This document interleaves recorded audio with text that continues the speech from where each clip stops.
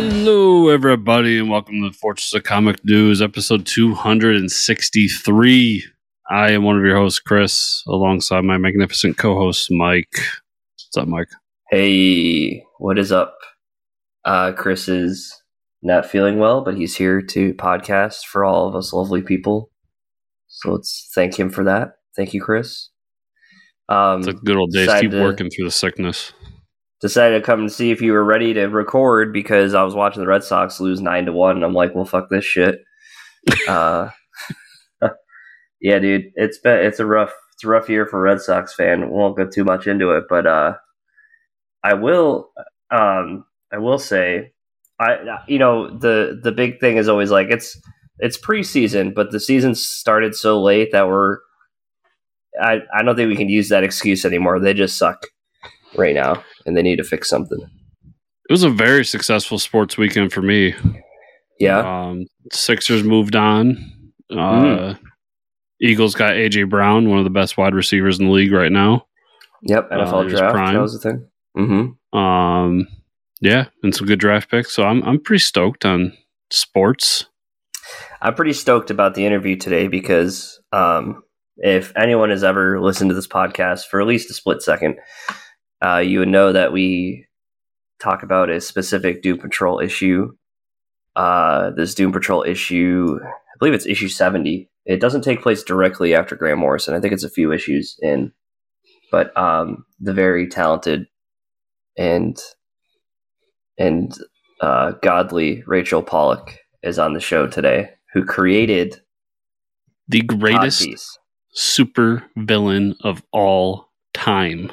I won't say greatest because he did feature on our show back in the day as a shitty villain, but maybe greatest, shittiest villain of all time, Codpiece.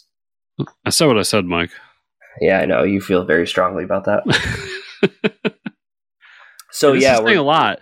Yeah, I'm putting him above the Spot. Yeah, right? That's crazy. That's not like you. Yeah, so Rachel's on the show today. We'll talk with her. She doesn't do comics anymore. She does novels, but we are gonna break down Codpiece and then put him all back together, kind of like he assembles his giant codpiece. So I'm excited for that. It's been a long time coming, you know.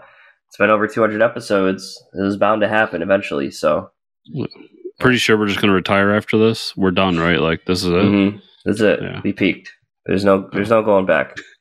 And that's pretty much it. I got my Doctor Strange tickets for next week. Gonna go see it next Friday. Pretty pumped for that. Taking my old man, who's a Doctor Strange fan. Oh, all right. Yeah. That's interesting. Because he's not a big comic fan, but he likes him. He likes... So when he was younger, he read comics. Actually, we've gone through the list of like big comics from when he was younger, and if he kept them all, we'd be very, very rich people. But Doctor Strange was one they always connected to. He always liked fantasy and magic and that kind of stuff. So that character always connected. So we went and saw the first one together. So going to take him to see the second one. And he watches all the Marvel movies. Like he's, you know, yeah. It's not like he doesn't watch them. So, little fun fact. I don't know if you know Neil Gaiman is on tour. He just does like evenings with Neil Gaiman where he sits and talks with people. And I had to go out to dinner for work last week, and it was like I picked so Proctor's Theater is pretty packed during the summertime, and that's where he was speaking. And I was like, you know, taking these customers out, and I'm like, why the hell is it so busy tonight? And then I checked, and I'm like, shit, Neil Gaiman is speaking tonight. Why didn't I get tickets? And I had thought about like for a split second ditching them to go. Sorry, folks. Our business meeting is concluded. Neil fucking Gaiman's here. And like, I want to ask him questions like, who would win in a fight, like Batman or Swamp Thing? What do you think? Who do you think could beat Sandman in a fight? Yeah. So, how many times have you watched the Batman this past week? I haven't, dude. I haven't had 3 hours to sit down. I started it. I got to the first 10 minutes, and then I had to get up and do something. I I am planning on rewatching it. I just honestly have not had the time. I will. I'm going to rewatch it soon. Maybe even like this week. I'm hoping. So same here. I worked like a 60-hour week this week, so no time for anything other than Moon Knight because I have priorities. Oh, there you go. But I did get the call from my father, and the review was that thumb drive joke was kind of fucked up. And I said, "Yeah, it's hilarious." Yeah, it was the funniest thing I've seen in a long time. Yeah, so that was some pretty good news this week we'll talk about with Batman, but everybody that's watched it has told me they really liked it because, a lot more people have watched it now because, surprisingly, people don't have 4 hours to spend in a movie theater most days. So, yeah, I think it was well received by everybody that's watched it. And I think, we'll talk about the news in a little bit. So we do have some TV news. I don't see it on here, but WB, after this whole new CEO came in, they started axing some CW shows for good. I don't know. Legends of Tomorrow finally got canceled after season 7.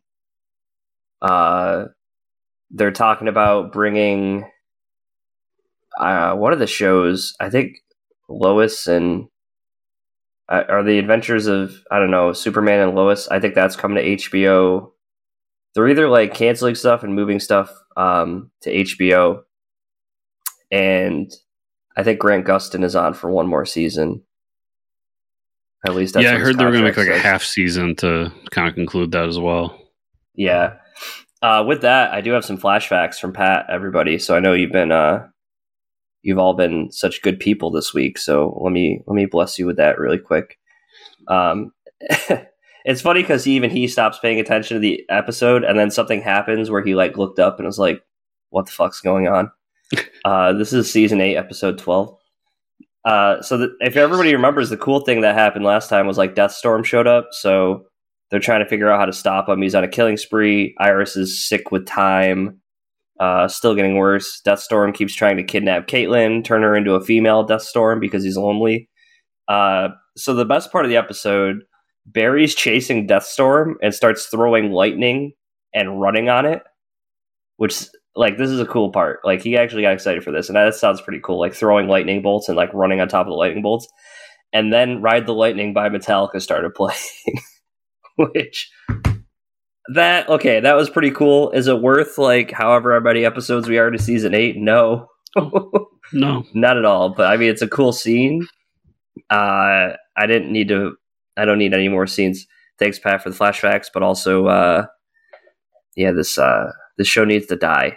It needs to. Well, did you see? I didn't put it in the comic news either, but did you see that all these shows are going to live on as comics now too? For the 5 people still watching, great. And I think honestly, maybe 2 of them read comics. Honestly, like if you look at the Flash numbers, like we were talking about how they dwindled from like 5 million viewers to 1 million viewers, and that's low for a TV show. That's like the best numbers you'll see for a comic book. So if you even get half of those people, like you won't, you'll get maybe 20%, which is still what, 200,000 issues? I'd be shocked to get 20%. No, you won't. You'll probably get 5%. Let's be honest. I mean, Smallville went on as a comic afterwards. I think it lasted 1 season, maybe 2. Yeah. Because they did it in seasons still. Yep. And that's hard too. Smallville didn't have any costumes in Smallville. So it was like, let's take this teen drama and move it to comic books and still not give anybody like, costumes like normal comic books. I think they made him Superman after that. I just remember Smallville being like the biggest cock tease on the planet. Yep. Like just almost there. Just getting me to the edge and then just not giving me what I want. Yep. Yeah. We don't even talk about that. That show was, Lex Luthor was what made me upset about that show. I thought that guy was very annoying to watch. Okay. We do have some TV news. The Walking Dead spinoff featuring Daryl Carol has hit a snag. To be specific, Carol has left the series permanently. Little is known to why, but AMC is now shifting, making the series a Daryl-centric series in her absence. Probably because Daryl was getting paid triple what Carol was getting paid, because most people want to see Daryl. Who knows? Yeah. Who knows? But this is another show that just stop, guys. What are you doing? Yeah. Like, even I haven't watched the last season and a half. What's going on? Like, you lost me, then I will say, I keep saying I'll go back and check it out, but I'm like, a lot of fans like watch Moon Knight. A lot of the fans like the Daryl Carol romance. Like, they're into that shit. So they might even lose a lot of fans if Carol's not there. Yeah, I never got that romance either. It's weird. It's weird. I thought it would be hilarious if they just wanted to piss everybody off and make Daryl gay. I thought that would have been the move. Oh, yeah. Yeah. That would have been phenomenal. Just the tier A trolling. Other than that, Daryl's just Daryl. Walking Dead in shambles. Nothing's new. Yeah. This won't affect the other 2 or 3 spinoffs they've been working on, I guess. They still got a Negan spinoff coming, so. Boy. The Harley Quinn animated series is getting a spinoff series for HBO Max. The spinoff will focus around Kite Man as he teams up with Golden Glider. Now, this is good news. I saw this earlier in the week, and I was like, damn, that reminds me, I got to keep watching Harley Quinn because I'm on season 2. That show is hilarious. And this is going to be even better because Kite Man is like a really good part of the show. Yeah, this might get me to check out Harley Quinn, just knowing that it's a prequel to the better series. Kite Man is amazing. You haven't watched it? I have not watched a single frame of it. There is this old Jewish man that lives with her as like a roommate. I don't know if it's her, like her landlord. I don't even think he's a villain in comics, but it's voiced by Jason Alexander from Seinfeld. And it's probably phenomenal. One of the fucking funniest characters.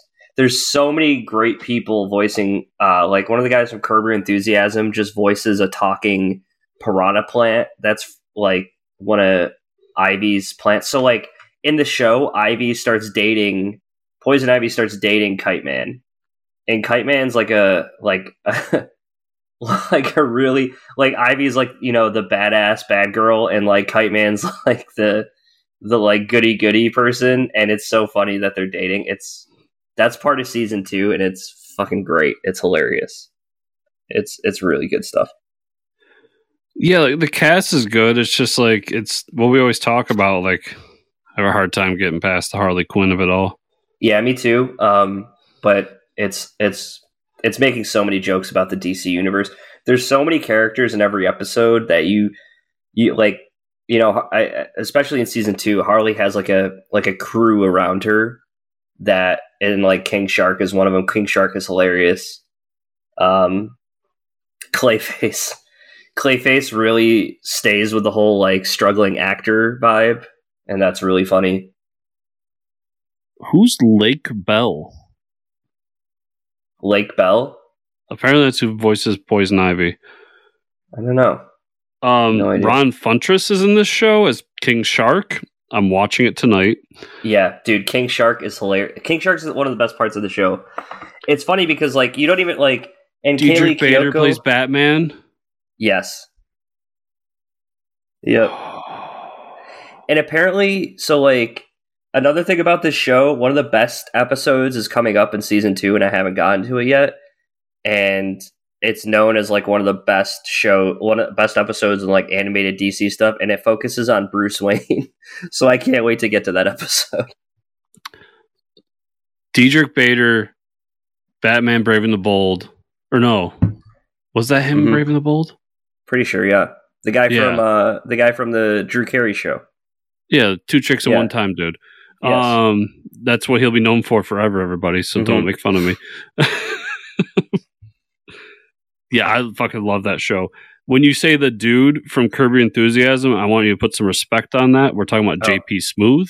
Sorry, JP Smooth. Yeah, I couldn't think of his name. JP Smooth is hilarious. I will be watching the show tonight. Yeah, see, Chris, you've been welcome. You've been christened. Get it, Chris, and Oh man, I'm sorry. Chris has risen.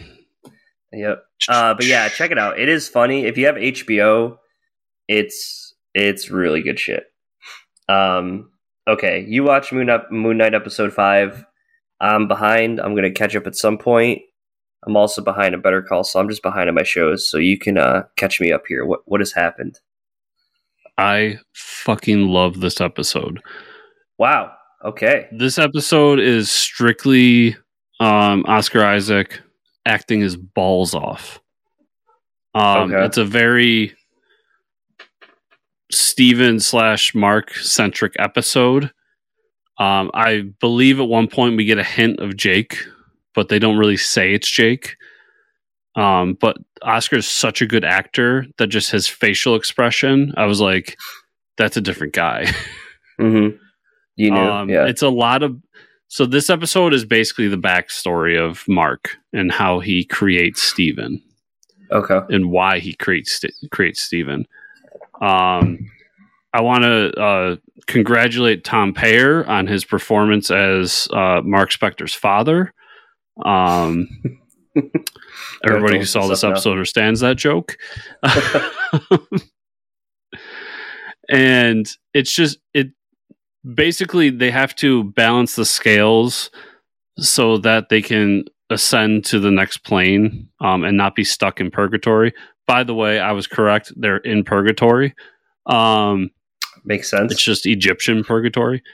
And so they have to go back in their past and figure things out. And that's when Mark kind of reveals to Steven that you were created to heal, to prevent me from feeling the trauma of what happened in my life. And it's zero Moon Knight, like almost no action, but just a phenomenal episode. This kind of rocket, if as long as they stick the landing, this might become like my second favorite show just based on this episode. Wow.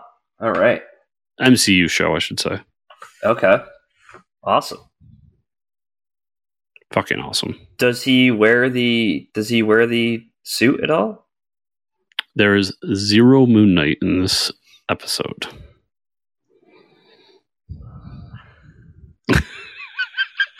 You know, I should have known. You're talking to me about facial expressions and alter egos. I'm like, I didn't hear him mention at all. No capes, no capes. Fighty, no capes. Amazing episode. Okay. I'll take your word for it, everybody. I'm glad you're all liking Moon Knight. I'm happy for you all.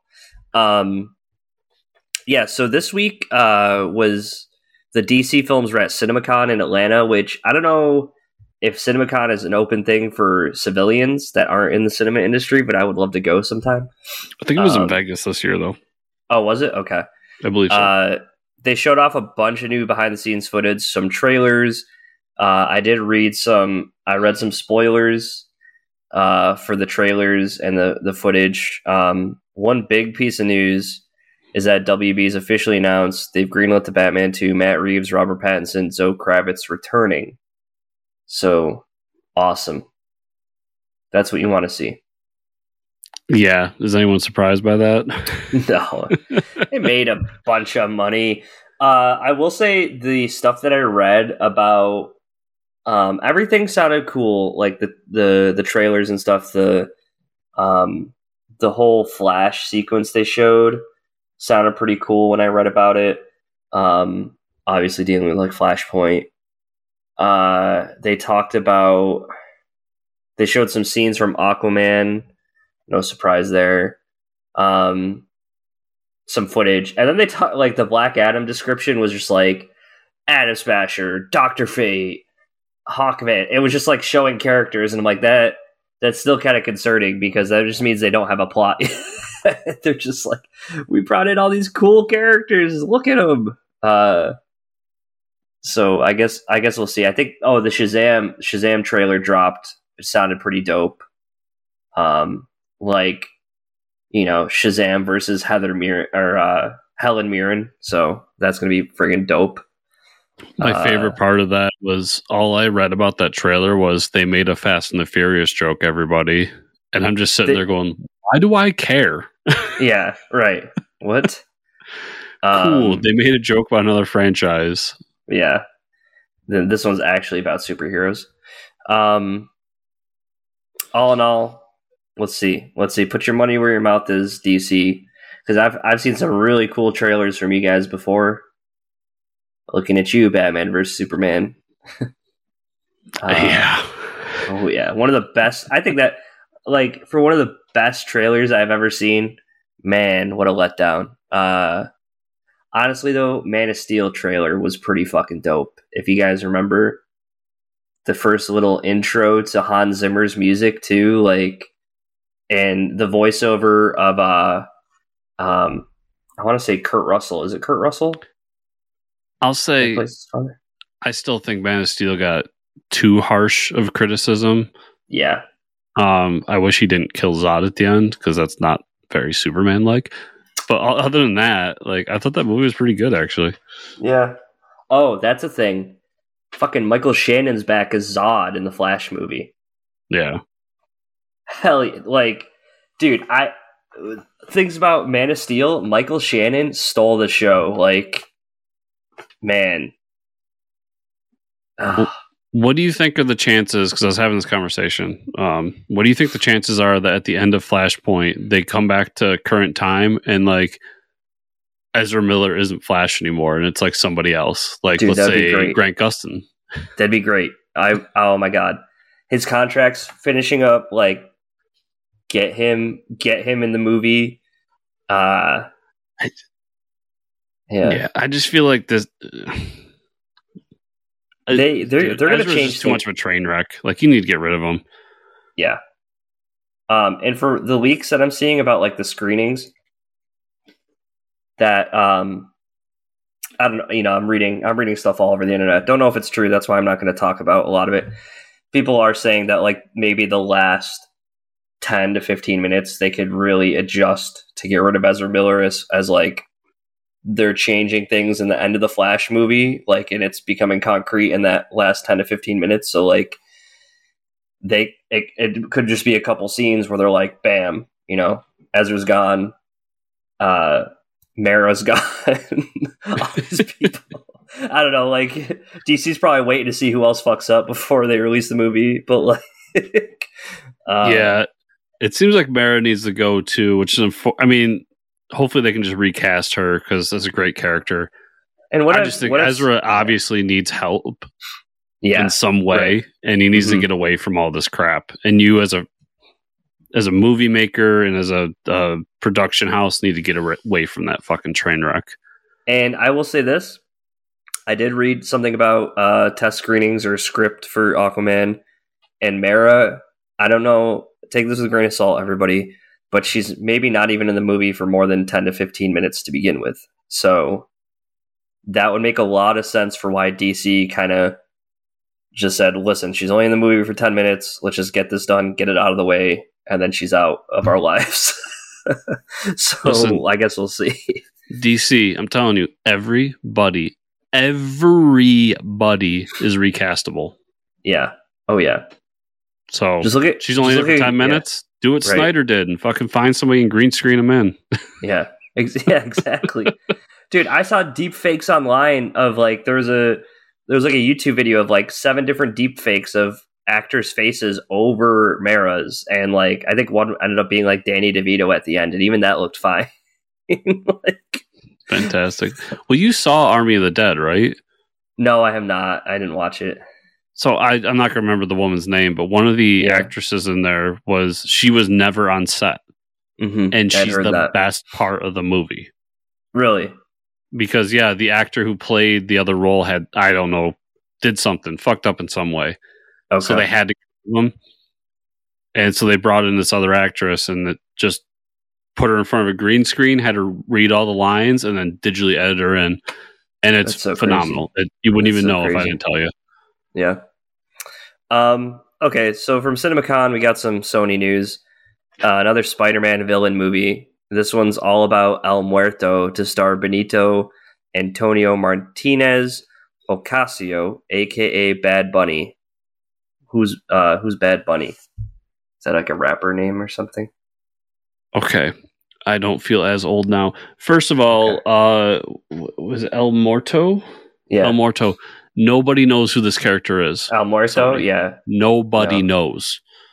Even the most diehard Spider-Man fans in the world would have to be like, oh yeah, he showed up in the. I will say, I have a Hispanic comic book friend that is excited for this. I'm just gonna say it. He knows who El Muerto is. Yeah, that side of it I get. Yep. Cool. Yep. Good on you. I have no idea who it is. From a publicity standpoint, nobody knows who this fucking character is. I literally asked Spider-Man friends of mine, and it took them a while to be like, "Oh yeah, he showed up in like the Amazing or Friendly Spider-Man something something." I'm like, "Wow, deep cuts." Cool. And I was gonna put a joke in here saying that nobody knows who the character or the person is, but then I'm like, I'm an old man, and maybe Bad Bunny is still relevant, and Mike knows who it is because he's still like is hip with the kids. No way, dude. No, not even close. So I have no clue across the board. I wish them luck. Apparently, he's a not Bane character because he has a luchador mask and is very buff. Mm. Okay. Because, Spider-Man's the real Batman in the MC or the Marvel Universe. Man, what is Sony doing? Why can't Sony just take $1 million for each character, give it to Marvel, and just not touch those characters anymore? Let them do whatever the hell they want. Just be like, here you go, Feige. Here you go. Here's everything. Just give us whatever percentage you think is fair, and we will do nothing. Nothing. And we'll just make a ton of money off your back. But no, we're gonna go make fucking Morbius and make a pile of shit. Okay. I'm still mad I spent money on that money. Yeah, I'm sorry about that. Doctor Strange trailer, Doctor Strange Multiverse of Madness trailer. I haven't watched this because I had a lot of people text me today and tell me there's spoilers. I'm gonna let you be the judge and spoil what you feel like isn't too spoilery. But so I'll say this about the first trailer. I wasn't even happy I was happy, but not also kind of upset that they spoiled Patrick Stewart returning. So I don't know. I don't know what's considered spoilers anymore because these things aren't really spoilers to me. Okay. But if you really don't want to hear these, I guess skip 2 minutes. First of all, What If is necessary watching. I do know that. Yeah. I'll say that right off the bat. We get a glimpse of Captain Carter in this. Mm-hmm. And then we get hints at the Illuminati in this. I have a feeling that did you finish What If? Oh yeah. So I get the feeling that Avengers team they assembled at the end, whatever they called themselves, is a part of this movie. And then the one I wish they didn't put in the trailer, but I'm going to talk about it because I'm excited about it, was somebody rolls up alongside the camera and you see this smooth yellow edge that looks a lot like the wheelchair of Professor X from X-Men the animated series. Okay. So that might be a part of that. Just gave me chills because, man, I knew it was Professor X, but now that it's X-Men 92 Professor X, so this has nothing to do with the Fox Professor X. Makes it better, wow. Right? That's fucking bold. Yeah, I got little tinglies going on in my hair follicles right now. Other than that, it's a lot of stuff we already saw. They're in the multiverse. Wanda, this one centered more around Wanda. Mm-hmm. So it basically, I felt like this trailer did two things. It told everybody, watch WandaVision, which you should do anyways because it's amazing, and watch What If because it's essential. And those are kind of the lead-ins, the direct lead-ins, at least, to this movie. Mm-hmm. I'm super excited for it, dude. If it's 92 X-Men Professor X, I'm gonna freak. You'll cry. You're not gonna freak. You'll just weep tears of joy. I probably will. Yeah, because the only thing I cry at is comic book movies. Yeah, I know, and me too. Okay, no crying on podcast. So we're gonna jump to this interview with Rachel Pollack, and we'll see everybody on the other side.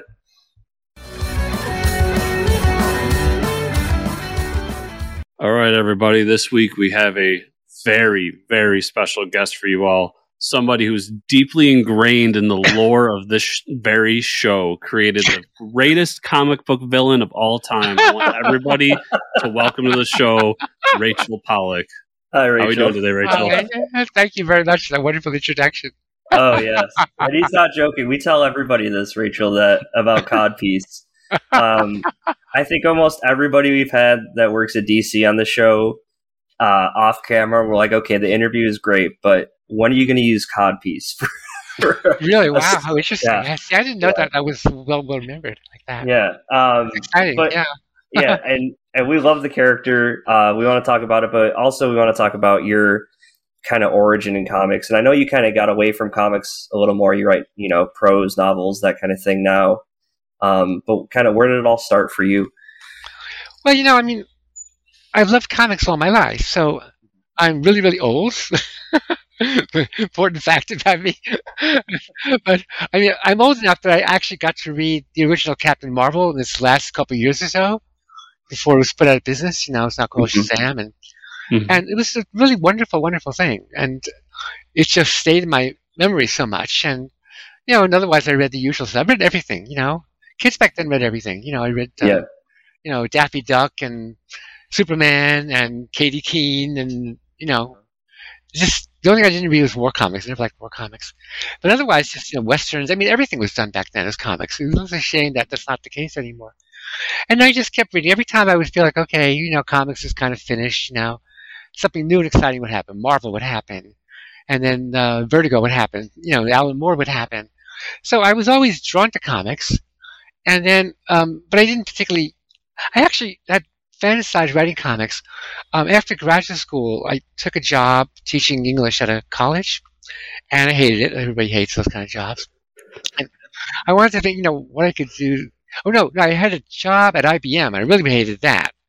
And so I figured, okay, what should I do? I will try to see if I can get a job writing for Marvel Comics, So I tried. They weren't hiring back then. They had, what's his name, the sidekick doing everything.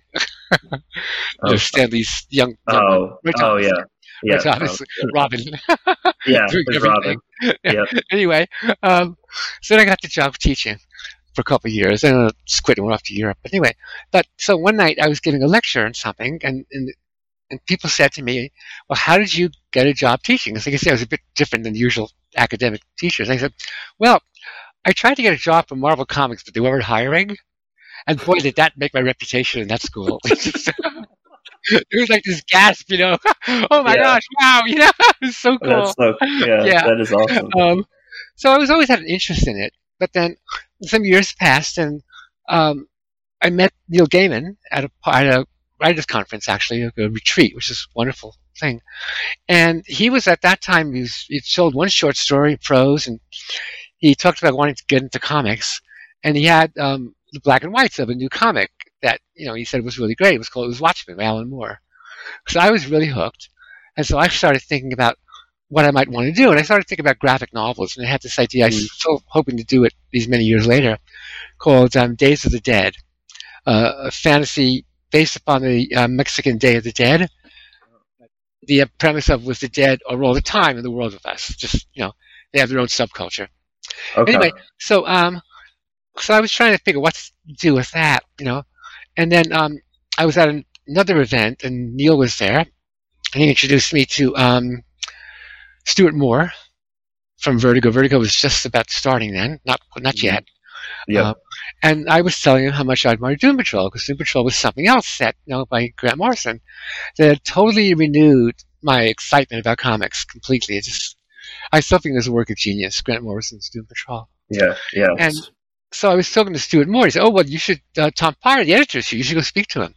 So I went and spoke to Tom, and I was gushing a lot, and I said, "Well, I don't really plan to write comics, but if there ever was a monthly comic I'd love to write, it would be Doom Patrol, Right. Just being a fan, And he said, Grant's going to be leaving soon. You want to send me a sample script?"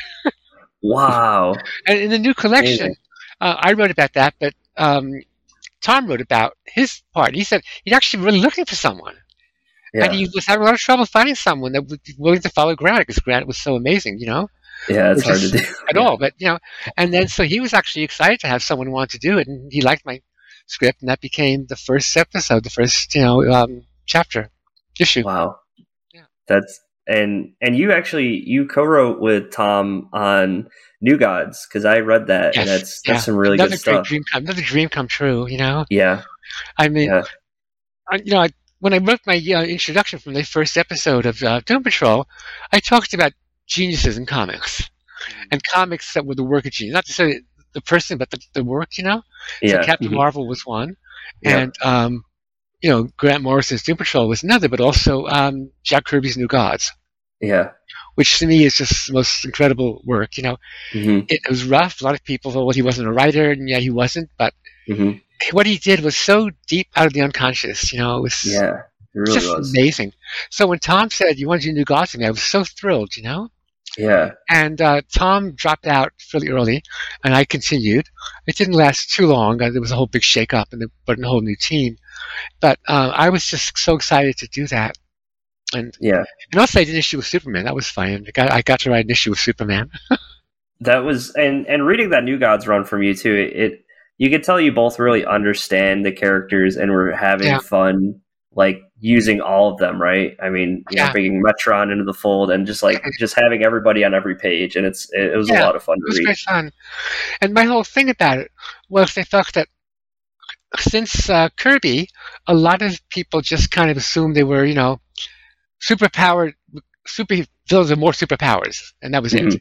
Yep. And I was, well, no, they're gods. It's a different thing being a god than being a superpowered human. And I tried to really look at it from that point of view. Yep. And I focused on Highfather, who's a great, good person, right? Right. And what he did to his son. I mean, he gave his son to be reared by Satan, basically. Yeah. Right. Ordeal. Exactly. I mean, it was an amazing thing. So I really delved into that, or tried to.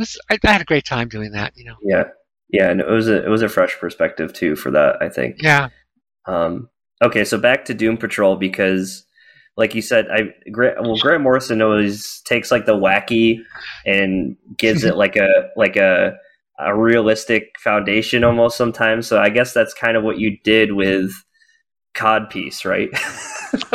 So like you took this character that, like, when you see the full page spread of him, you're like, okay, this is ridiculous, right? I know.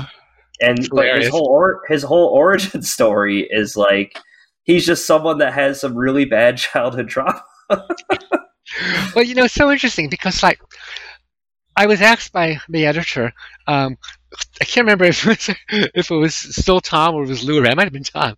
Anyway, Tom said it was him. But anyway, I was asked to do a one-shot so the regular artists could have a break. And I wasn't wild about that because I tend to think in big, like, arcs of 4 or 5 issues. But when I thought what I wanted to do, it just came so completely alive. And a lot of people now, they focus on the introduction of Kate, the transgender superhero, was the first one ever. Yep. But Codpiece was the origin of it. Yeah. That's what I began with. I've been thinking about Green Arrow. Yep. And again, my history of being old and having read stuff way back. So Green Arrow way back was a sort of, knockoff of Batman, right? Batman and Robin, Green Arrow and Speedy. Yep. And his whole shtick was these arrows, right? But he had this little quiver, and that quiver contained a boxing glove arrow, a rocket arrow, fireworks arrows. So, I'm starting to see the connection now. Yeah, exactly. So I imagine, so what about someone like that? Then I just had this wild idea, because sex was one of the themes of Doom Patrol. Yeah, Why not have it be in a codpiece, a cannon attached to his groin? Well, why would he do this, right? Right. What is his motivation? Yeah. So the trauma. Well, she's in high school, and he says to some girl, "Why don't you go out with me?" She goes, "Oh, I don't know. You're too short." Yeah. And she walks away, and her friend says, "What'd you say?" She says, "Oh, I don't know. Whatever came to my mind." She's already forgotten what she said.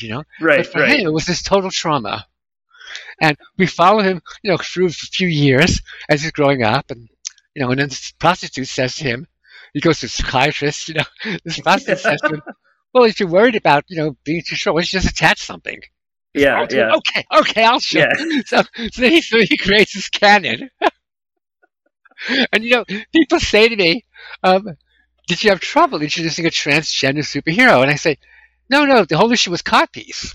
Yeah, yeah. DC didn't care about the other thing because they're worried about what they could get away with codpiece, Right. Yeah, And so, exactly. and so we checked with them, and they checked with legal, and what they said was, as long as it wasn't too long. That's amazing. A riot, Oh And then my God. the really daring thing, of course, was they made a photographic cover. Oh yeah. Oh Which, yeah. these two women looking, oh my gosh, look at that. Yeah, looking at that. It was hilarious, Oh my God, it's an amazing cover. And it was, yeah. Go on. And I mean, like, just reading it after the Grant Morrison run, like, to still have that like much enjoyment and like fun, and like you said, Doom Patrol's rooted with sex stories too, so it's like all of that, and it just hit the mark. It was so good. And then you talked about introducing the new trans character too, the first trans character all in one issue, right? Yeah. And you kind of slid that by them. Well, one more thing about Codpiece was, a while back I was thinking, well, what if I wanted to do like another, regular kind of comic? And I thought, I could have Codpiece return and be the leader of the incel movement. Oh, you know my who they God. are? Yeah. It stands for involuntarily celibate. Yeah. And these people, these men, they have this deep, deep grievance against women. The grievance is women don't want to sleep with them. Right. It's like, what? Right. What the hell? It's like, they think they're entitled to have any woman they ask have sex with them. Oh, yeah. And so they have this deep sense of grievance about this, And so Codpiece would be perfect. That was his whole life, Oh, my God, yeah. You really, I'd love to see that story. I'd love to see Codpiece become a leader of the incel movement. I would love to, like, hey, DC's got Black Label now. This would be the perfect setup for it. Yeah. Like, oh my God, I would read that book. I would buy 100 copies. Oh my God. And he's the first incel, right? He is the first incel. Yeah. Yeah. Wow. From where you sit, Rachel, go on.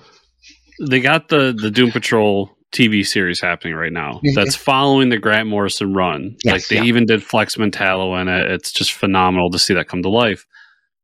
What are the chances you think that they will do a Codpiece episode? Well, I would certainly hope so. And we also use some of the other stuff I created. It would be great, you know. Right. But we'll see. It's going pretty strong, I gather. And it's great stuff. It's wonderful.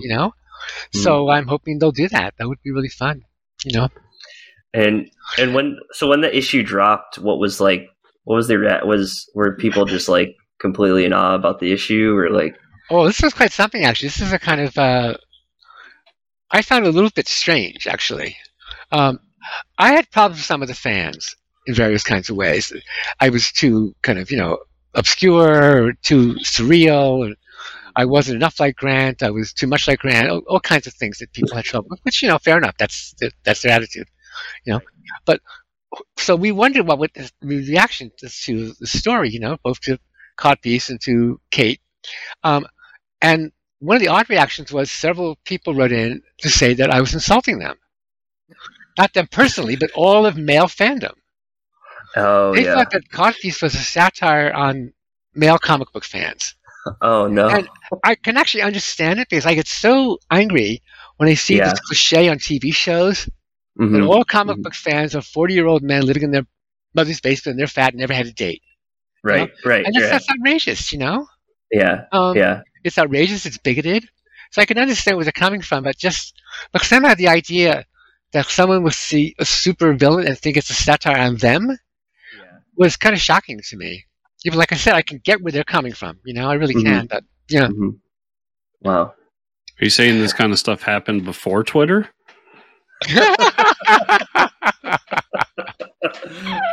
Handwriting letters? Come on. What the His letters columns were quite fascinating, actually. I haven't actually looked at enough, online letters columns in reproducing comics, but the handwritten ones were quite interesting. We got some really interesting letters and some very thoughtful ones. There was one fan who was delighted on pointing out my failures to remember continuity from 1962 or whatever the hell year it was. It was quite something. And we all, I and Tom and Lou, the editors, we just kind of was, him, here goes Charles again. It's like, He's going off again. Yeah. Yeah, That's I good. wrote something. I read something recently. He managed to something in Ahoy, I think it was. I can't remember now what it was, but Mhm. something where he jumped in to put Wow. it down. He came back. Wow. Maybe I just was rereading Doom Patrol and I found a letter by him. I'd forgotten about, but yeah. But then also So- people wrote very personal letters. Some really wonderful ones.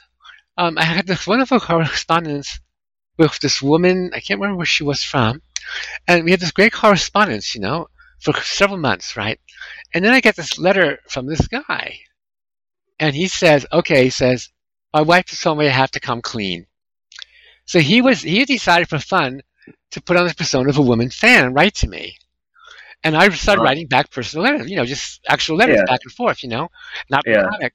And he kind of felt he was like embarrassed to say that was like a game, Yeah.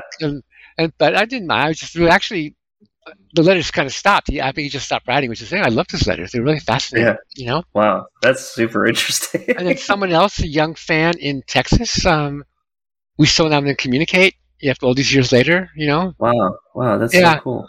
And once I introduced Kate, we every now and get these amazing letters. Not too often, but one or two would just really make it all worthwhile, Yeah. I write about this, and this one person who just wrote, she said, no introduction, no leading. It just began. All my life, I thought I was wrong.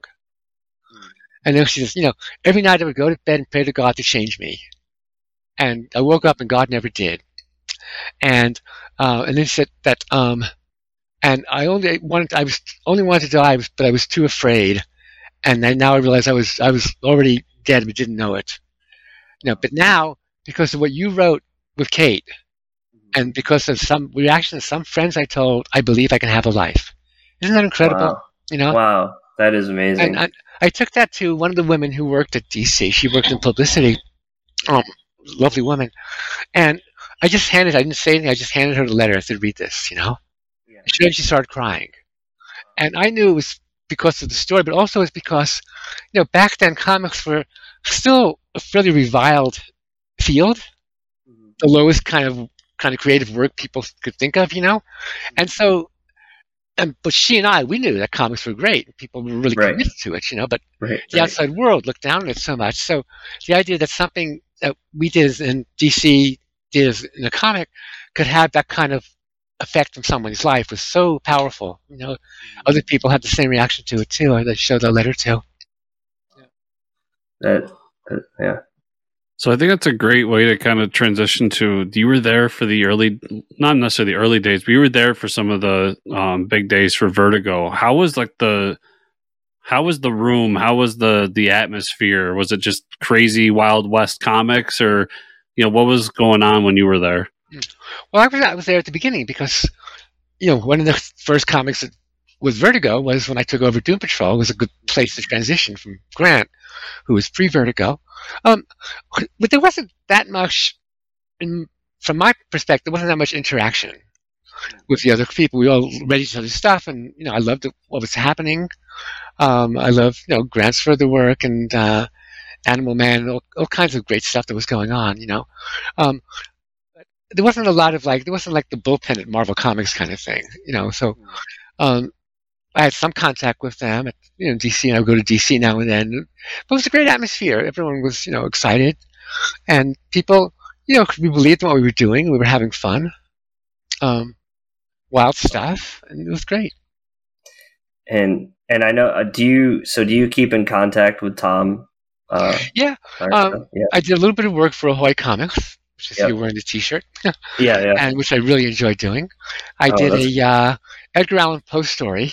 Yep. A takeoff in his Ligeia, which I had so much fun doing. It was a bit like doing Doom Patrol in a way. My idea was that Ligeia is a porn story. Oh, it's a snuff fantasy, actually. That's hilarious. And then, but at one point, the fun part was, Tom said it was getting a little bit too just fun stories, and he needed to break something up and do something wild. So I had him in his opium den. He's smoking opium, and he's actually in a bar. But he's imagining he's an opium den. And so he says, but now imagine, there was a box, and this box could show us stories. Yeah, Um, right. They would be like scenes from a play or arias Yeah. from an opera. Scenarios, you might call them. Yeah. So he's inventing the computer, the internet, basically, you know. Yeah, right, And then exactly. he imagines fan letters. Yeah. Oh, yeah. So his first time, he's like, oh my God, Mr. Poe, this is the greatest thing in the history of the universe. This is so wonderful. This is so wonderful. But then he Yeah. perhaps there'd be some who would not be so faithful. He starts Yeah. imagining sniping fan letters and critical fan letters. And people Yes. say they can do it much better than him. So exactly, of course, what we have in comics, you know, on the Right. lists and stuff. So that was so much fun to do. And Tom is just great. Tom's a great editor and a friend.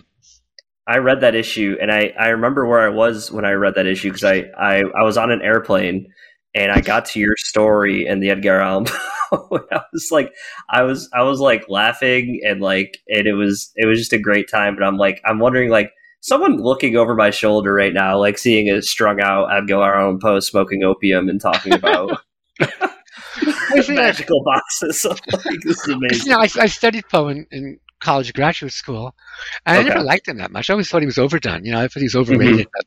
Yeah. But he always was dropping his hints of his opium dens. Yep. You know, but according to the historians, actually, he was an alcoholic. He actually wasn't really an opium smoker. That's what they say. I don't know. I haven't done the research myself, but yeah. Okay, interesting. It's always fun to do that, though. So, do you find yourself doing more of that? Doing little shorter stories within like these anthologies rather than doing your own comic series again? Well, I'm going to see what's going to happen. I got a couple of things I'm looking at. There's a graphic novel I'd like to do. But, you know, Joe Corallo, who's an editor and a writer, he's been great. He really brought me back into comics, actually, almost single-handedly. He's just like, I don't know how he found my work, or he's just a longtime fan of it, but he just started reaching out to me to do things. That's awesome. He had me do a story for this anthology in support of Planned Parenthood called Mine. Had me do some other stuff, you know. And so that just kind of brought me back somewhat. And I'm really delighted because I love doing comics. It's one of my favorite kinds of work to do. That's great to hear. And we should say that in between that time, you developed this other career as a novelist, correct? Well, I've written about 7 or 8 novels now. Won a couple of awards and stuff. And I've been writing tarot books for a long time. And the books came first, actually. My first novel and my first tarot book were both published in 1980. And the novel disappeared without a trace, pretty much. Someone was telling me that my first 3 novels were thought to be debut novels because the first 2 were forgotten immediately. But then the third one won a big award, so that was kind of nice. But then also my first tarot book was published in 1980 as well, almost exactly the same time. And that book's been in print ever since and sold all over the world. I've heard a lot of great things about that book, but I myself, I have no idea what a tarot book is. So can you explain that a little bit? Well, you know, tarot cards are these mysterious 78 cards with pictures on them. And people use them for fortune telling, but they have a much deeper level of tradition, including occult mysteries and alchemy and, you know, magical transformations. And they're also just beautiful images, you know. And so I just started getting into it when I got a deck. I loved it, and I started making stuff up, inspired by the pictures. And eventually I started teaching a class, and then out of the class came my first book. And so in my book, what was always the thing about that time was tarot writing was split between strict fortune-telling book. You know, this card means this. If you get this card, it means such and such, you know. Right. Next card, you know. And books on the occult, which are impossible to read unless you have already a very deep base of knowledge of all these traditions. And there was a huge gulf between them. And I was interested in the cards as psychological, as reflections of ourselves, but also very much as, how to say this, going very deep into it, so not just fortune-telling, but staying with the psychological and the mythical and the spiritual, rather than getting into esoteric and magical things. So no one had done that before, so it had a big impact and still does. Wow. I get letters from people. I get letters from people who say that it saved their lives. Wow. Yeah, 2 or 3 times people told me this, that, you know, they were one person said she was from Korea. She just wrote to me. I wrote her, if I asked if I could use it in a book. She said yes, and she just began by saying I was lying in this bed, staring at the ceiling all the time, couldn't move, couldn't do anything. And then says, and then I found the tarot in your book, and that saved my life. Wow. Yeah, it's amazing. Amazing thing, That is amazing. I mean, this is kind of the first time I've heard these stories from a writer. Mm-hmm. And I mean, it's got to be amazing to hear those things.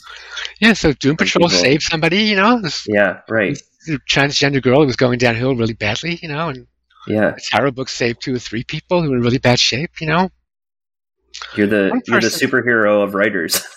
One person has a store in New England where he sells interesting, books and occult things and tarot decks. And so the first time I went there, I was just having a great time in the store, and he was showing me around, and I think I told him who I was, and I signed some books for him, and I was admiring Caduceus, that thing with the 2 snakes wound around stick, Yep.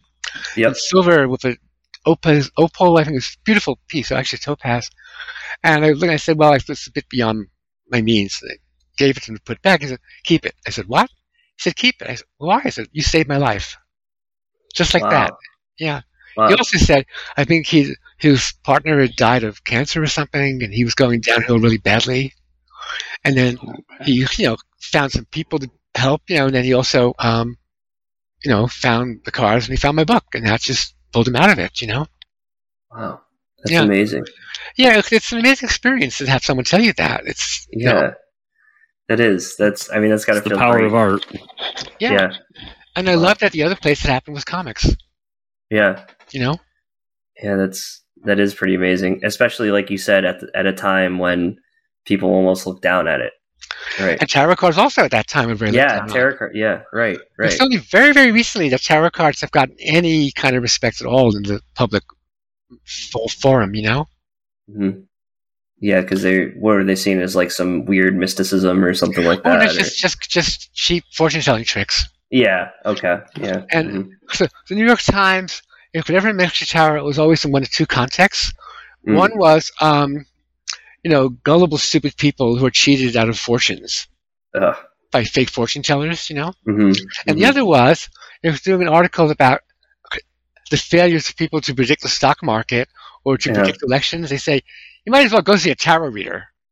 Oh my God. So that was the 2 ways but recently they've had articles about the tarot and becoming popular. And that's great. And that woman who was on Jeopardy, who became the first woman to win over $1 million, and she was a fan of my work and mentioned it. So that was kind of nice, That's awesome.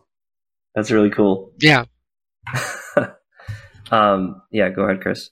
So I was just gonna say, so you'd had all these novels come out, and then you said, so after you left Vertigo, you wrote more novels. You kind of went back into that space. Yeah, I've been doing it all along too. I've done some stuff while I was at Vertigo, but then I went back to writing novels and also writing nonfiction books, tarot and related subjects. I've written, my most recent count was, I think it's 45, 46 books. Some of which are very obscure, but some of which, have done really well or have gotten attention. So that's a lot of output. I love writing. It's my life to write. So yeah, I've been publishing for a long time now. So yeah. And then you mentioned you kind of got back into comics recently, and you've done some anthology work and all that. Yeah. But you've also kind of mentioned that there's some other things, maybe more long form, that you're looking to do. Is any of that in the works currently, or can you talk about any of that? Well, right now we're looking to do a reissue of a comic called Time Breakers that I and Chris Weston, the artist, did for Stuart Moore's Helix imprint. Helix was a science fiction offshoot of Vertigo. Yep. And that was about time travel. And I loved doing it. I thought Chris's art was incredible, one of the best artists I've ever worked with. So we'd like to sort of have a reissue of that, with somebody. We have the rights, and we're going to see if that can be done. But I'd really interested in doing a sequel to that, possibly. The Further Adventures kind of thing. So there's that, and then some other things that are a little bit vague at the moment. But the Mexican Day of the Dead sort of novel, graphic novel, is something I'd really love to do. Yeah. That sounds very interesting too. Plus, there's one or two of my short stories I thought of doing graphic novel adaptations of, which would really be. I'd love to do that as well. Are those like fantasy short stories, or The stories inspired by mythology. okay. So basically, I take a famous myth from like ancient Sumeria or something like that, and then I sort of bring it into a kind of. So they're not just the gods are not now real people; they're still gods, but they're in the real world. Okay. In one particular story called Forever, it's the goddess of death loses a bet with her sisters, the goddess of earth and sky, of ocean and sky, and so because if she lost this bet, she has to live in the body of a human woman for 24 hours, and she thinks it'll be horrible, but at least it'll be over very quickly, and then as soon as she's in there, she forgets who she is, and so she thinks she's this woman who's having all these struggles and difficulties and having weird dreams and stuff, and then she falls in love with this woman. She meets some guy, goes out with him, and not necessarily sexual love, but a kind of, friendship, romantic love with his sister.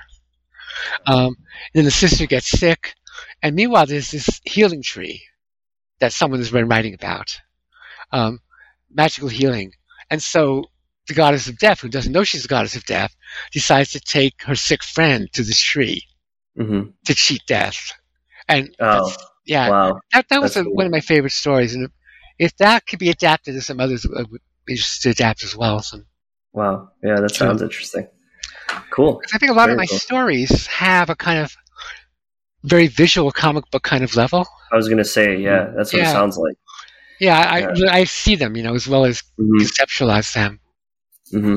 So that's cool. I think my lifetime reading comics influences everything I write. It may even be why I'm able to write about tarot in the way that people can really connect to. I was going to say, because there's connection to the art as well. Yeah, words and pictures. Yeah, exactly. I never thought about that, but it's quite possible that. Yeah, that's interesting. So I think a good way to kind of wrap us up here would be to ask you: is there any way you could see yourself coming back to some of the stuff like the DC stuff you did in the past, like another Doom Patrol run, or maybe even just a little short story or something like that? I'm not sure DC wants me to, but I would love to do it. Yeah, that'd be great. Really? As far as I know, I have no contacts there now. Okay. The people I know have all gone on to other things. Yeah, I picture I would love doing that. Yeah. Yeah, I picture the big number issue where they get everyone to come back, and then let's bring back Rachel for one 4-page story or something. Yeah, that would be great. Yeah. And it's funny you say that, because I think a lot of people from that time are doing smaller indie publishing stuff or publishing their own stuff, and it's almost something to be said about the state of storytelling in comics now. Is the big two aren't really taking risks or doing crazy things that a lot of us still enjoy. We want to have fun comics and stuff that break the norm, and we don't really see that nowadays. So, well, it's such a huge business now. Yeah, because both of them are they're part of something much bigger, but the much bigger is gigantic businesses. So when something gets that big, they don't take a lot of chances. Yeah, because can you imagine now, like, let's just take Marvel, since they're the bigger of the two right now. You're at Marvel and you walk in, you're like, I got this idea for this character. He's going to have a giant cod piece with a cannon on him. And then some exec's like, I don't think that's going to work as a movie. How can we make a 3-movie deal out of that? Come on. I'll tell you what I was wanted to do. When I had Doom Patrol, that they told me we couldn't do. It was called the Dead Quartet. And the Dead Quartet were 4 dead people who come back to people in trouble to help them. It was based on the fact that people claim that Elvis Presley appears to them when they're down and out, when the Virgin Mary appears to people when they're desperate. So it was going to be Elvis Presley, the Virgin Mary, and I can't remember who the other two were back then. I later did it as a story. And I had Nelson Mandela, and I forget who the other woman was. Princess Di. Oh, wow. Anyway, so the idea is, in my story, the Dead Quartet got sick of, ungrateful people, helping ungrateful people. So they decided to become villains. And so Doom Patrol have to defeat the Virgin Mary, Elvis Presley. and DC said, no, we can't do this. We can't run afoul of the Catholic Church. Yeah. And the Graceland people are ferocious. Yeah, you don't want to mess with them. Like you never saw, So yeah. You don't mess with Graceland. Yeah. And they pointed out something interesting. If you see a story in which Elvis Presley is a character, they often don't call him the king. Yeah. Because the name Elvis Presley is trademarked. Really? You cannot use the name Elvis Presley without permission from Graceland. Isn't that wild? Wow. That's I did not know. That's what they pointed out to me. So when I did the story, I did in fact, I think I actually might have called him Elvis. I'm not sure my story. Yeah. But it was a story published in a magazine, a science fiction magazine, so it was not going to get the same kind of attention as a comic book, That's so funny. Oh, man, that is awesome. That would have been wild. Yeah, I can see where they get a little upset about fighting the Virgin Mary. I would have found it. Yeah. I would have been down for that. Yeah. Oh, yeah. I want to read that now. Like, I need to read that. My first published short story, way back in, 1971, I guess it was a story about the Virgin Mary, among other things. And in it, this woman she's arrested by the vagina police for improper orgasm. This was back when Masters and Johnson were doing all these physiological studies of orgasms, Oh my God, yes. Contractions were 7.8 seconds apart and stuff like this, wow. Anyway, but then it turns out that the men arresting her are actually angels. Because, in fact, they're trying to restore her memory that she's the Virgin Mary. Oh, and my she's God. come back to Earth to warn people of this monster beast. It was this evil, slouching beast waiting to be born, which comes from W.B. Yeats' poem, the second comic. Yeah. And in it, in my story, the angels hail, hail the Virgin, oh, hail the Virgin. She goes, oh, God, they still think that about me? They haven't learned the truth yet? So good. And the implication in my story was she was a slut. Yeah. That is amazing. That reminds me of the movie Dogma, where I think it was Chris Rock who was. Yeah, it was like, the Virgin Mary was a virgin when Jesus was born, but to think that a married couple never got down. Someone told me recently that, in fact, to keep her purity intact for the church dogma, she was a virgin for all her births. For Jesus' brother James, for his sister, Yeah. Oh. So Joseph must have been one pissed off guy, He was the first incel. There we go. There's the origin. I can see the story coming out of that for sure. What if Codpiece descended from? Oh no! Or better yet, Codpiece makes the incel movement big, and there's mysterious man lurking around. And it's Joseph. And it's Joseph. Oh no! He's been around all this time. Oh my God! In the shadows. He's the wandering Jew. He's never gotten laid, so he can't die.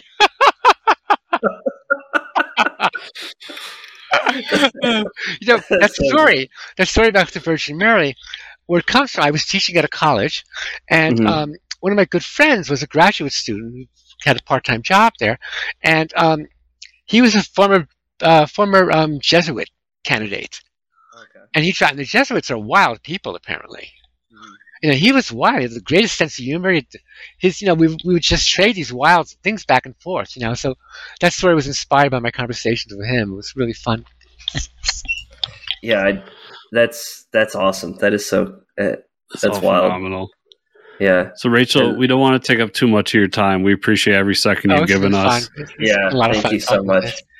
Yeah.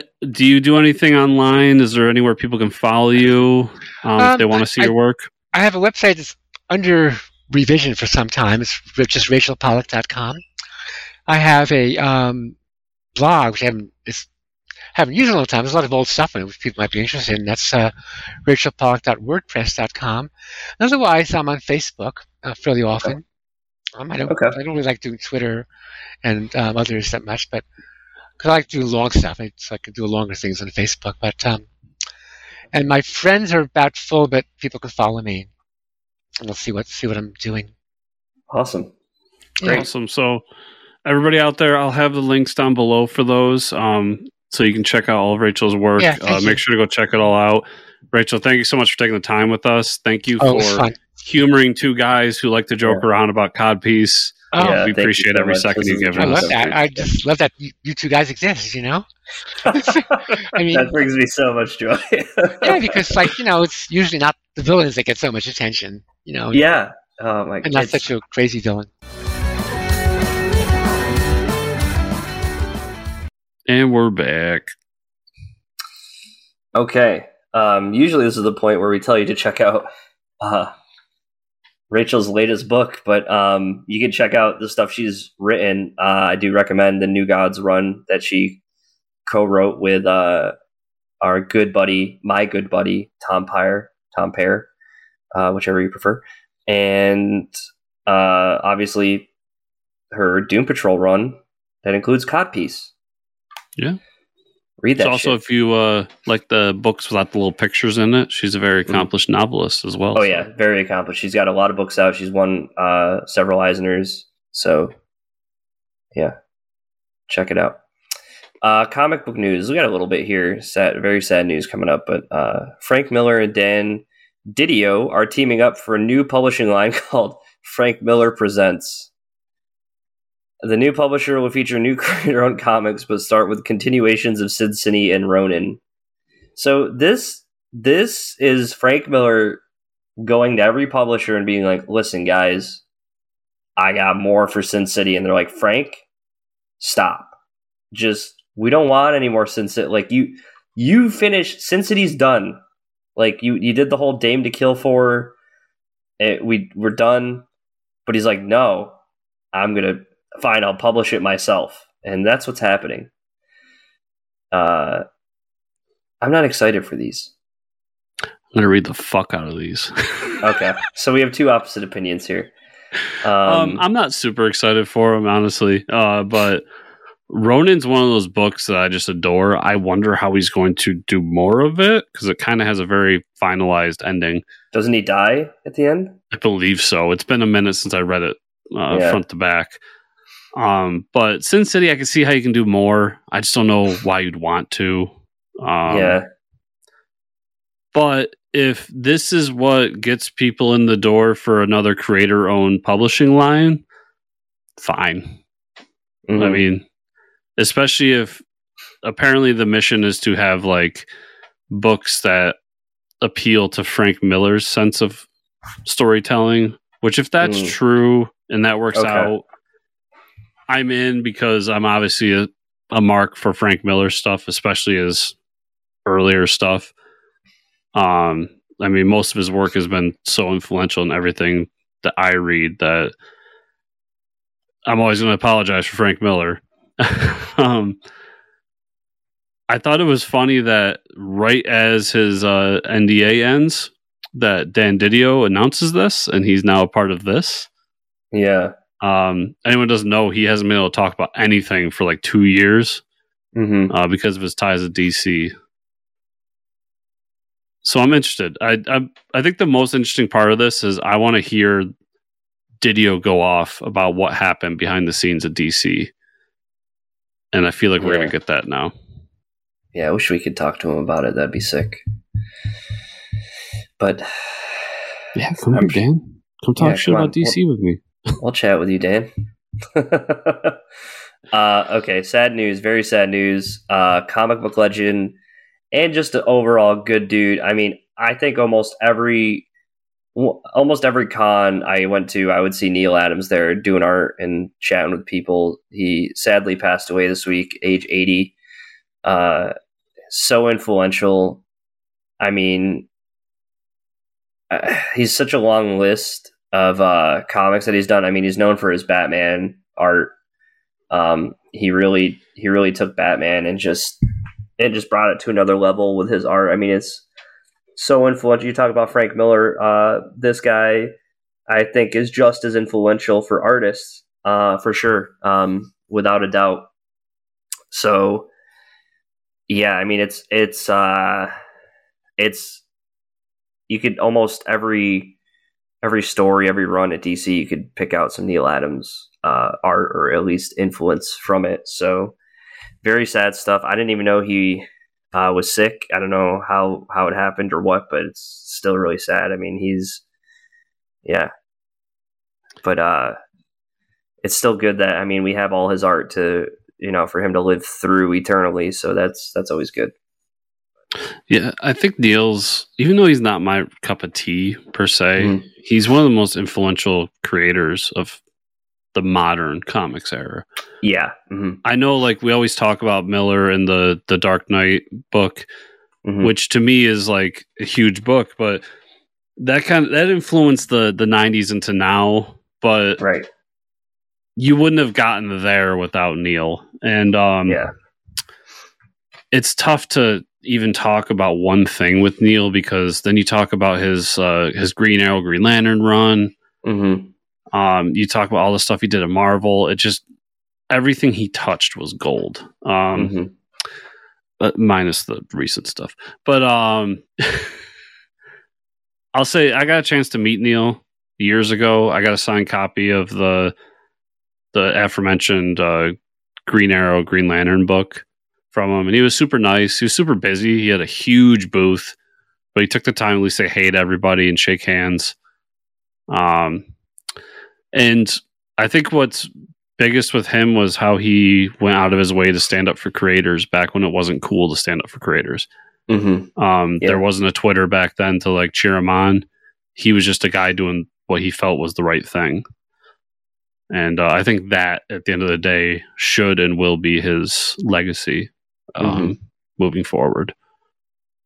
Something to be said too about how influential he was, and how he was almost one of those guys to like not be put in a position like Jim Lee or anyone, or like, the McFarlanes, or like be in some type of like higher up editorial position, or like, it's almost kind of strange of how, like, he's always sticking up for people, but also he never made it to that like corporate ladder. And I'm sure I think that's why he didn't make it up that corporate ladder. Yeah, exactly. So, and he could have easily, there was always the joke later on, because even people I knew who were like huge Neil Adams fans would admit that some of the stuff he did, like during New 52, remember how he always had that book that like wasn't continuity, but it was like Batman and Ra's al Ghul again. Yeah. And even his fans were kind of like, eh. And I don't mean to shit out him. We always had the joke that was DC being like, let's just give Neil a bunch of money to shut the hell up. Because he was that guy who would always be like on top of them about this stuff. Right. Yeah. So, I mean, good on him for always fighting for what he believed in. And, it's, you can always tell what era his art came from. I mean, it like you said, it moved it from the 70s, 80s to the 90s, and more modern, I would say. Yeah, and his design on Batman's still like one of my favorites. That blue with the blue and gray with the yellow symbol is just fantastic. Yeah, it pops. Okay, let's talk about what we read this week, Chris. The most important book you'll read this year. I read Godzilla Power Rangers issue 2 by Cullen Bunn and William II on art. Are you reading this?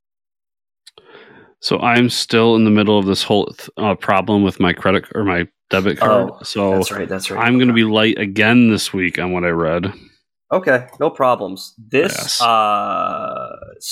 Godzilla and the Megazord are fighting because the Power Rangers have ended up on this other universe, and they both like one punch each other and kill each other. But before that, there's this big epic battle where the Power Rangers and the Megazord say, "We need a sword." So they summon their giant sword and they like stab Godzilla through the chest with it, and like they get blasted by the radiation, and so they both like fall back, and like Godzilla goes down to the ocean. And as they're down, it's not Monarch, but it's these other people that like the people that have teamed up with Rita that want to kill Godzilla start blasting everyone with their UFOs while they're like down for the count to like finish them off. And that's when the Power Rangers realize, shit, man, we shouldn't have fought Godzilla because there's this other power here trying to like screw people over. So they like hijack one of the UFOs and get on there because they've actually, Rita's captured the Green Ranger. But they go to the spaceship to save him, and then that group of people releases Gigon, the other kaiju villain. So I think this book we're going to see more and more villains, and I know Cullen Bunn specifically talks about ones that he's liked in the past, so Gigon is probably one of them. So they have to fight Gigon, but then Rita summons a couple of her putty monsters, and they're famous ones from the like popular ones from Power Rangers, and I can't remember what they are, but she summons them like beside the Godzilla creature, the Gigon, so it's like them two together, and they have to like fight it again with the Megazord. It was pretty dope. Yeah, Cullen's just having a lot of fun with this book, man. It's so cool. That book sounds awesome. Yeah, it's so awesome. Yeah, just the spectacle of it is fucking great. And I was talking to someone at work about it who's not into comics, and we were talking about Godzilla movies and Power Rangers, and I was like, dude, there's a comic book out right now where the Dragonzord fights Godzilla, and they're like, that sounds so fucking cool. And I was like, yeah, it is. So go read it. Dark Knights of Steel, issue 6, Tom Taylor and Putri on the art. Have you read this? Nope. Okay. I won't spoil too much for you here. I mean, Constantine, they focus on him a little bit. They talk about the whole Tim Drake thing working for I want to say there's the L's, and then there's, I don't know who the hell they call the lightning people. But anyway, the Storms. So Diana says that her mom will side with the Storms over the L's because they've always had a pack, even though Diana loves Kara. But there's a plan from the L's side, like the Superman side, to kill Queen Hippolyta, so that Diana will be the new queen. She can get them to side with each other. Constantine summons Entrigan, who pretty cool because Entrigan is Ra's al Ghul, because he wants to bring back the Storm King, but he says no, he's pretty much dead. I can probably bring back the prince though, but he says I will trade you for the Titans. I know they're hidden somewhere. So the Teen Titans are a group, and they're being hidden somewhere as these like special children with powers, which is pretty fucking cool. Cal tries to stop the Amazons, and it's weird because like him and Kara truly believe they have not done anything wrong, because you know he's killed Batman and Kara's killed the Storm fleet, and it's almost like they're being possessed because they really don't think they've done anything wrong. But so he goes to meet them, and Hippolyta just stabs him in the chest with a sword. And they like chain him up and capture him, which is pretty awesome. You don't expect Superman to get like subdued like that, but it's all magic, right? Magical weapons. So he's captured, and that's where he meets Lois Lane, who's part of the Amazons, which is pretty cool. And then the Amazons are heading to fight the L's. So fucking great issue. Who magically would have something to benefit from all them fighting? Because your possession thing sits with me now. I'm like, I wonder if somebody's possessed them, and it's going to be like we talked about the Green Man in the first issues, right? And he kind of disappeared, right? Did he disappear? Or did they kill? I can't remember what happened to him. Oh no, yeah, because they introduced him in like issue 4, and then we haven't seen him since. So maybe someone just wants to sow chaos. Yeah, yeah, and that would be the Joker, right? Yeah. Because my thought was somebody coming in and being like, I'm going to start this little war, and then I'm going to come in, I'm going to take over. Right. Like like Dinklage there. Yeah. He didn't really do that. I mean, it could be like Merlin or something. Because, I mean, we are in the Middle Ages, and Merlin is a character from DC, especially pretty popular with the Justice League Dark right now. So it could be something like that. So is like Lancelot a thing in DC? I'm not sure. I mean, they talked about Knights of the Round Table and the Justice League Dark and stuff like that. So I think all those stories are kind of like up for grabs, pretty much. Yeah, that's intriguing. I can't wait to read. I love the series. I've been getting it digitally, so yep, it's a really good issue. Rogues 2 was really good. They basically make it to, you get to see Gorilla, the whole story behind the Rogues was they want to rob Gorilla Island. And they make it there, and we find out some stuff about it. So, and we get to see Gorilla Grodd. It's like the Gorilla Island is more like Wall Street than anything, which is pretty funny to see. So, that was a great issue. I'm loving that book. It's Gorilla Grodd like all old and have Trump hair now? No, he's got like a business suit on though, and he's like sitting around this business meeting, and like they're like, where do you think the money is? And there's like this giant bank that looks like something out of like Washington DC, and he's like, I think that's where all the money is. If I ever find who took my card online, I'm gonna fucking punch him, because this is a great week of comics, and I missed so many. Yeah, it's a really good week. Rogue Sun 3, I will say, I'll start a trail off of this book. This book really got me back into the story. It kind of develops the whole universe of Rogue Sun and people that were like, that used to support him before he gave up the mantle. So it was a great issue. We meet some new characters, and we find out who really killed the father. And it's someone within the family. So pretty great issue. Dun, dun, dun. This is the death of the Justice League this week, folks. And that's pretty much it. They die. No, this is it pretty much picks up right after Justice League Incarnate. So if you're reading that, you're enjoying that, you'll like this issue. They show up to meet oh man, I can never remember I can't remember this guy's name. The bad guy from Justice League Incarnate. Oh, Pariah. So Pariah shows up, and he has a whole dark army that has like, a bunch of iconic villains in like dark form. So the Justice League's fighting them, and then Pariah, like, they start defeating the whole dark army he has.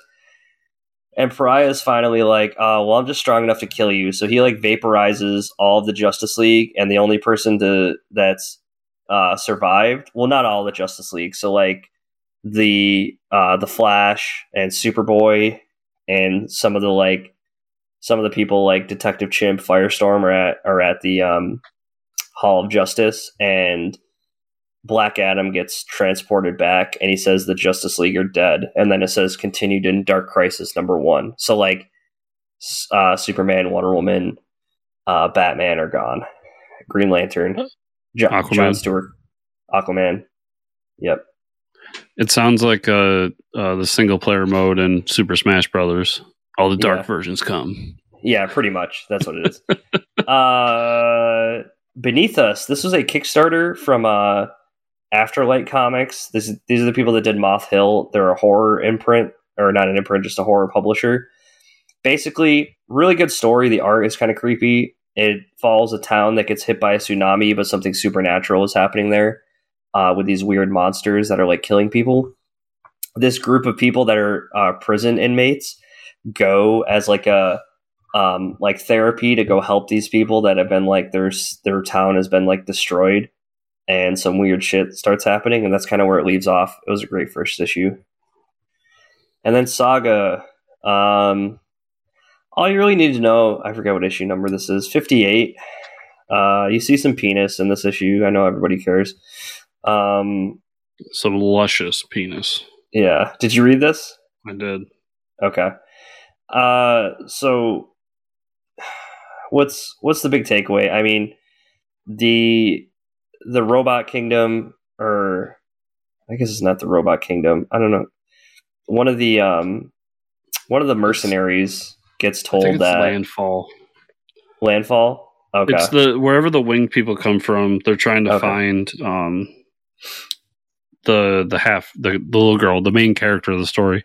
Yeah, they want to kill her. So then they highlight all the B level characters from the past, and they want to kill them off.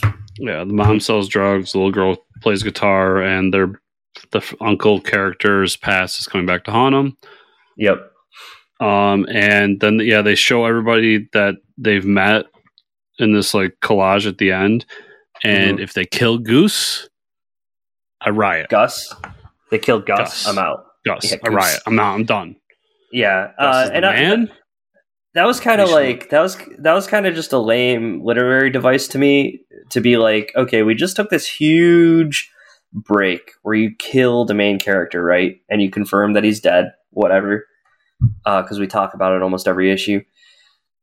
And then you're like, okay, now we got you to this point of the story. We're going to tell more story. And then the story ends up being we're going to kill all those other characters that you loved from the past. And it's like, come on, guys. Like, there's got to be more going on. Yeah, like, Gus better be able to defend himself and kill them.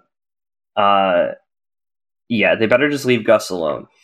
There's got to be more, like, there's got to be something with the government, because obviously the governments are getting involved now once again. Yeah, right. I actually thought all in all this is one of the better issues since they returned. Yeah, I think so. Because it really just moved the story. It didn't worry about the bullshit. It didn't worry about like putting in some one-liner that I didn't care about. Just moved the story along, and it got some plot points that I'm intrigued in moving forward. Especially the uncle.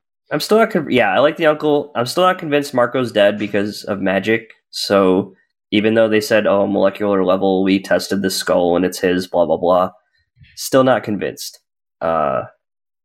Because they wouldn't keep going back to it so often. You know what I mean? Like, you see the skull. We keep hearing about the skull. Everybody's confirmed.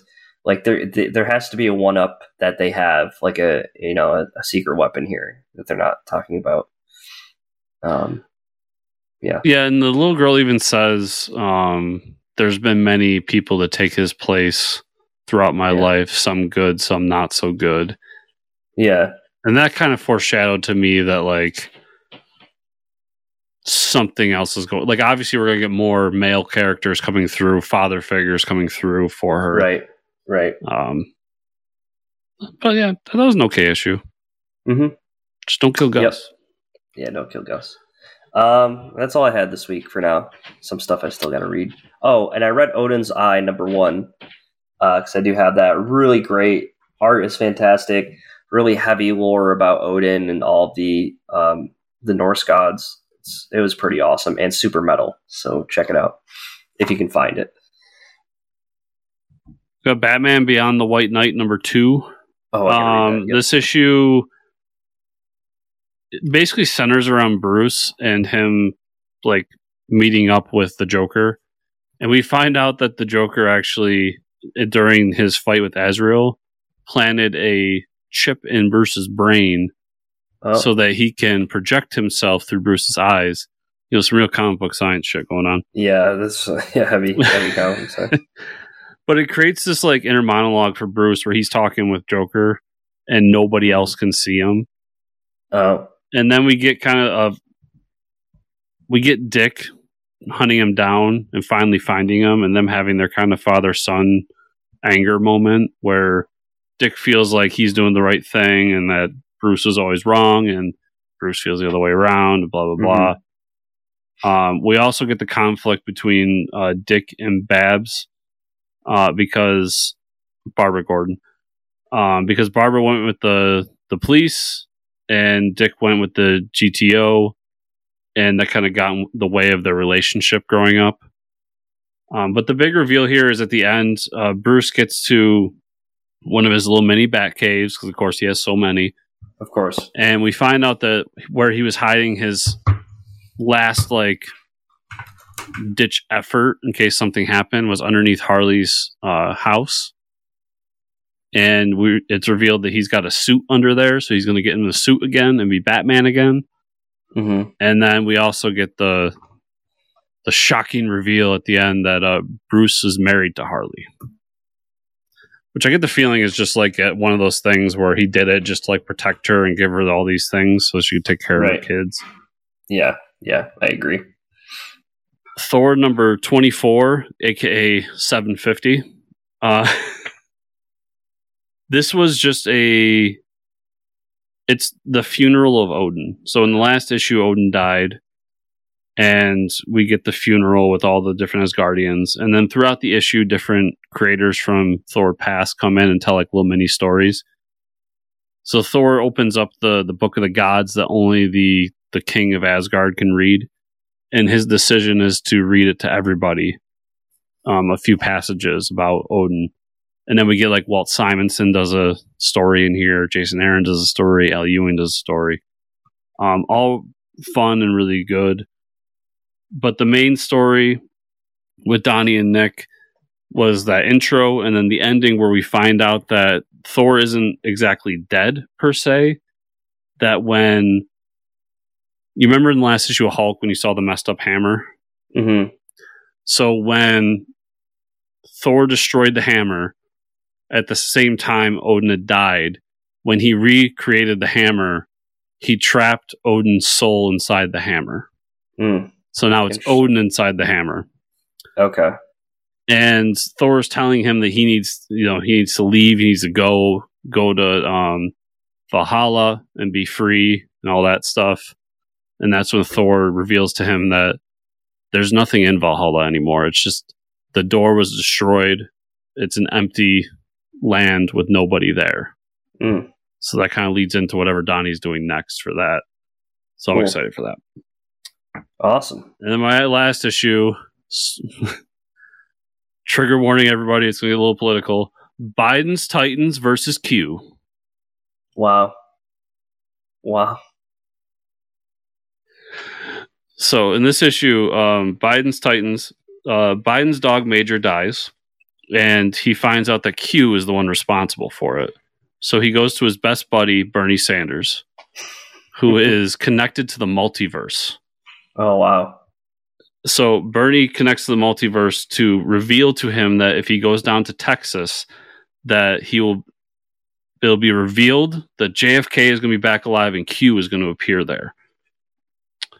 When they go down there, they run into the great Joe Rogan, and they have a little back and forth.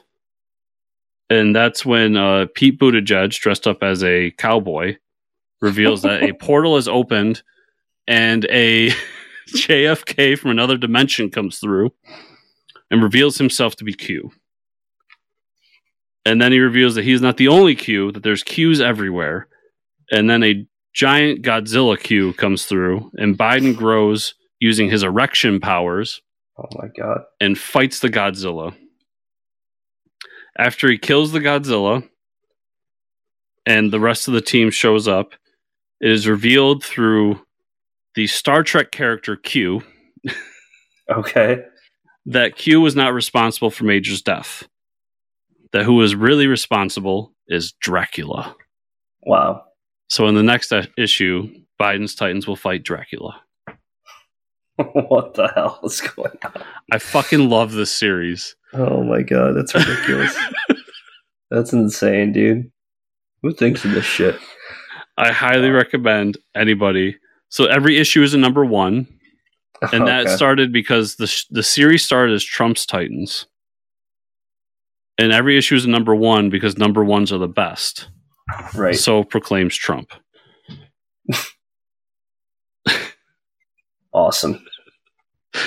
Except for the one issue where there's number 2, and it's the Donald Who Laughs, number 2. Oh my God. Amazing. Keen Spot knows what's up. Awesome. All right, Mike. That's amazing. That's all I had this week. Where can people find you on the internet? You can find me at Fortress Ricker on Twitter. Where can they find you and or the show? You can find me at Fortress Chris on Twitter. You can find the show at Fortress Comics on Twitter. Also at FortressComicNews.com. Remember, everybody gives a 5-star review on the podcatcher. Like, subscribe, share, comment down below on the YouTube. And if you want to go the extra mile, patreon.com/FortressComics. Thank you all so much for watching and listening this week. We'll see you all here next week.